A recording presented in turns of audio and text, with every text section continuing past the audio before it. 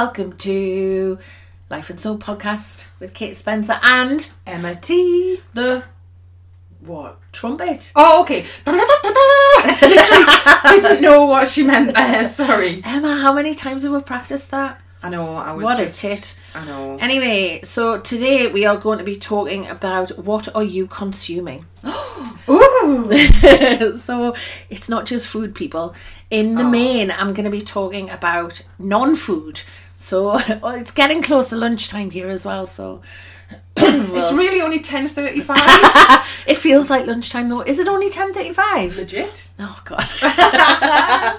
Snack time then. Yeah. Anyway, so we are aware that there are people that are feeling quite triggered and overwhelmed by what they are consuming in terms of media. Now, we had a discussion about this a while ago because I was in Emma's kitchen and we had the TV on in the background, and this big triggery headline came on the ticker tape on the bottom of the news, and we were like, oh God, what is it? Turned it up.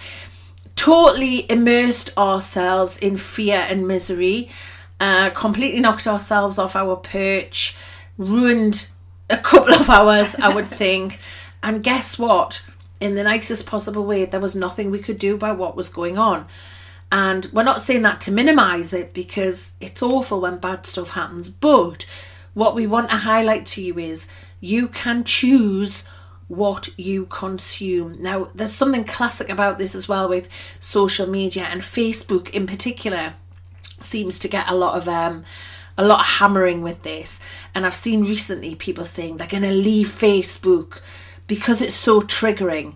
But here's the thing with any media. So what you listen to, if you don't like this, for example, what you listen to, what you watch, what you scroll, what you click, it's up to you. You get to choose what that is.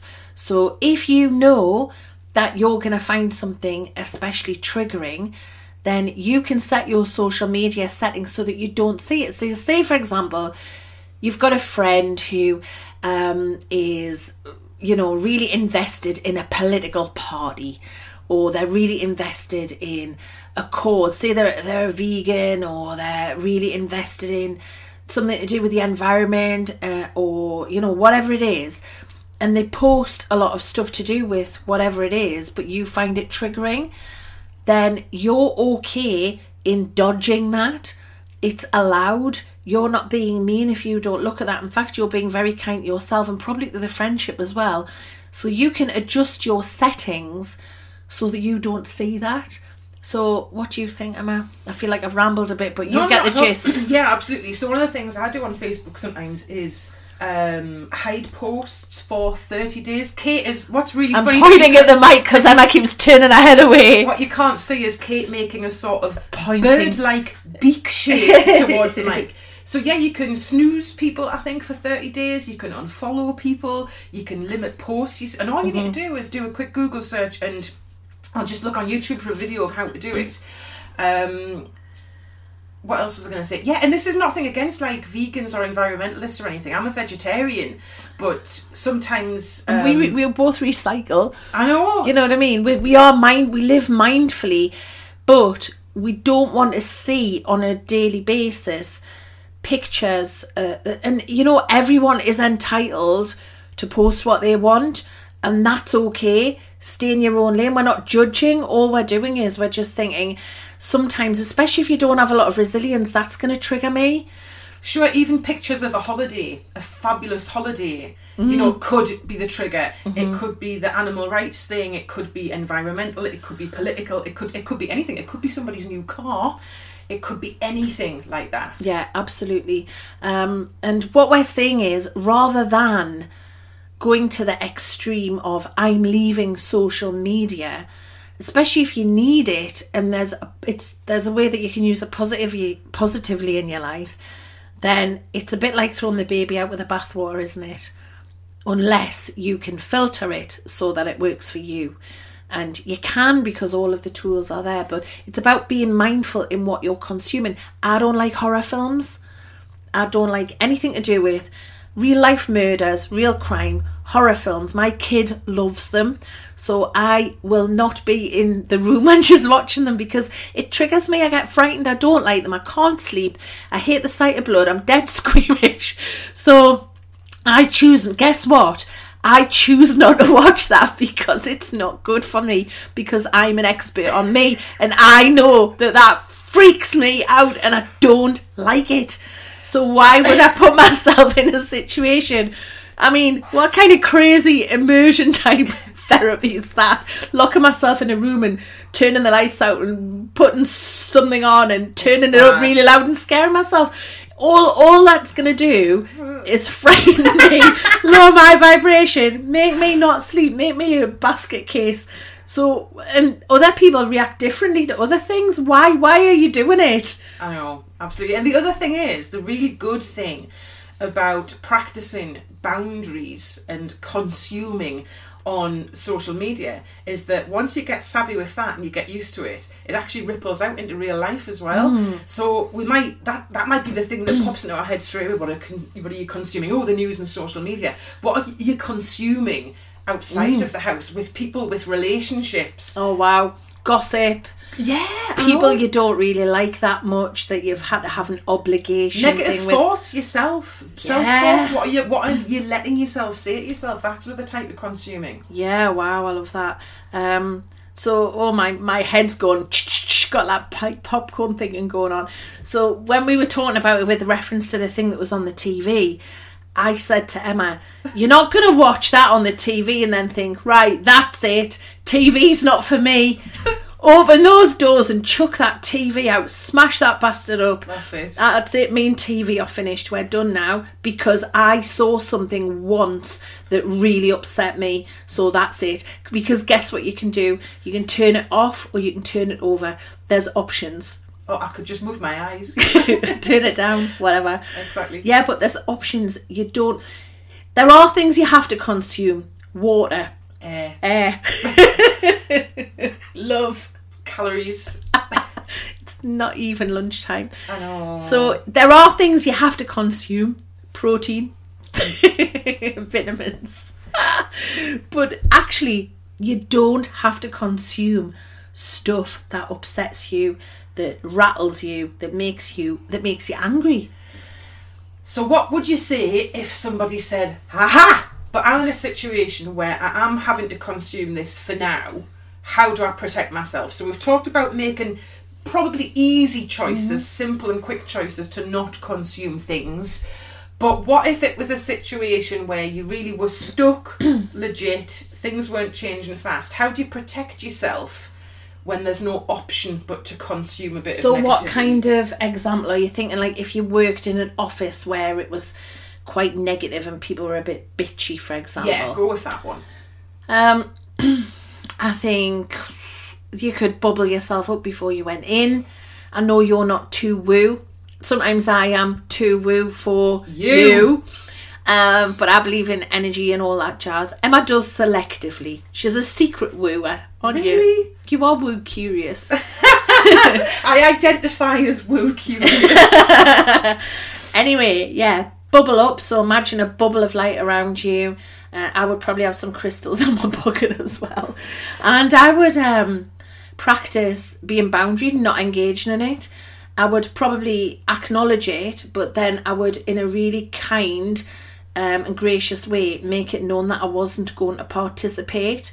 And then I would seek to reinforce that boundary. So say, for example, I was once at a workshop years and years ago, and there was about 5 or 6 people there, and they started talking about somebody that we all knew and saying some quite mean things about them, and everyone got involved in this conversation. And then when it went quiet, I just said, sort of quite quietly, I just said, that's not my experience of that person. But, you know, everyone's opinion's valid, but that's not my experience of that person. And, you know, I'm not really sure it's fair to not defend someone when they're not here. And I just said it like that, sort of in quite a kind way. And I didn't do it deliberately to make anyone squirm or anything, but that kind of drew the line that I wasn't going to engage in that. and it changed the conversation, and they didn't mention it again. Did anyone speak to you for the rest of the day? I'm just messing. Because it's really brave to do that. It's really brave to do that. And I could see that they did feel a bit uncomfortable, but I wasn't calling them out. I was just being in my truth. That wasn't my experience of that person. So, you know, I heard what they said. You know, I acknowledged it. I said, oh, right, okay, well, that's definitely not my experience of that person, but I'm not saying it's not yours. But for me, you know, I probably would feel a bit uncomfortable about not defending them. And then I left it there. And that was so that was a way of being boundaried in a situation where I could have sat there and had to absorb and, you know, consume a lot more of that, and I didn't want to. So, and I guess also as well, sometimes making a bit of an excuse and just physically removing yourself. Yeah. Toilet break or extended lunch break, or changing the subject as well. I think you're really good at this. You'll say, Emma will sometimes say, it's our family all the time. It's a bit off topic, but, and then she'll go in a totally different direction. What's your favourite animal? We can be talking about anything at all. Yeah, and she'll say it's a bit off topic, but, and that changes the direction of the conversation, and that's useful. Sometimes it's useful, and it can be quite funny as well. Sometimes it can. Humour's a great healer, isn't it? Yeah. So I guess we're talking about what you consume. It's loads of different things. It starts probably with social media, with the news, or the things that we think of first. Then I guess next I think of in my house. How are people feeling? What's the area like? What's the space like? You know, I feel at the minute my house is quite orderly, and that, you know, well, apart from the wardrobe, you know, that I feel like I'm consuming good stuff in my house. What do you feel like with that? Yeah, I think that's definitely right. And because you've just moved into this house, you went through the process of getting rid of stuff you didn't want and bringing stuff in that you did want, and then you went through the process of where does stuff belong. I think when you've been somewhere a while, you maybe aren't as mindful of that, and that's something that people like me, I've been in my house 5, coming up to 6 years now, that I could maybe have an audit on. Well, what was interesting was, like you say, when I moved, I did do this big audit packing, and I did another one unpacking, and every object I've got now that's out on display means and feels something. And I've put pictures in certain places and been really mindful this time. What do I want to see first thing when I wake up in the morning? And it's the lovely bird picture in the bedroom. I'm one of the people that what?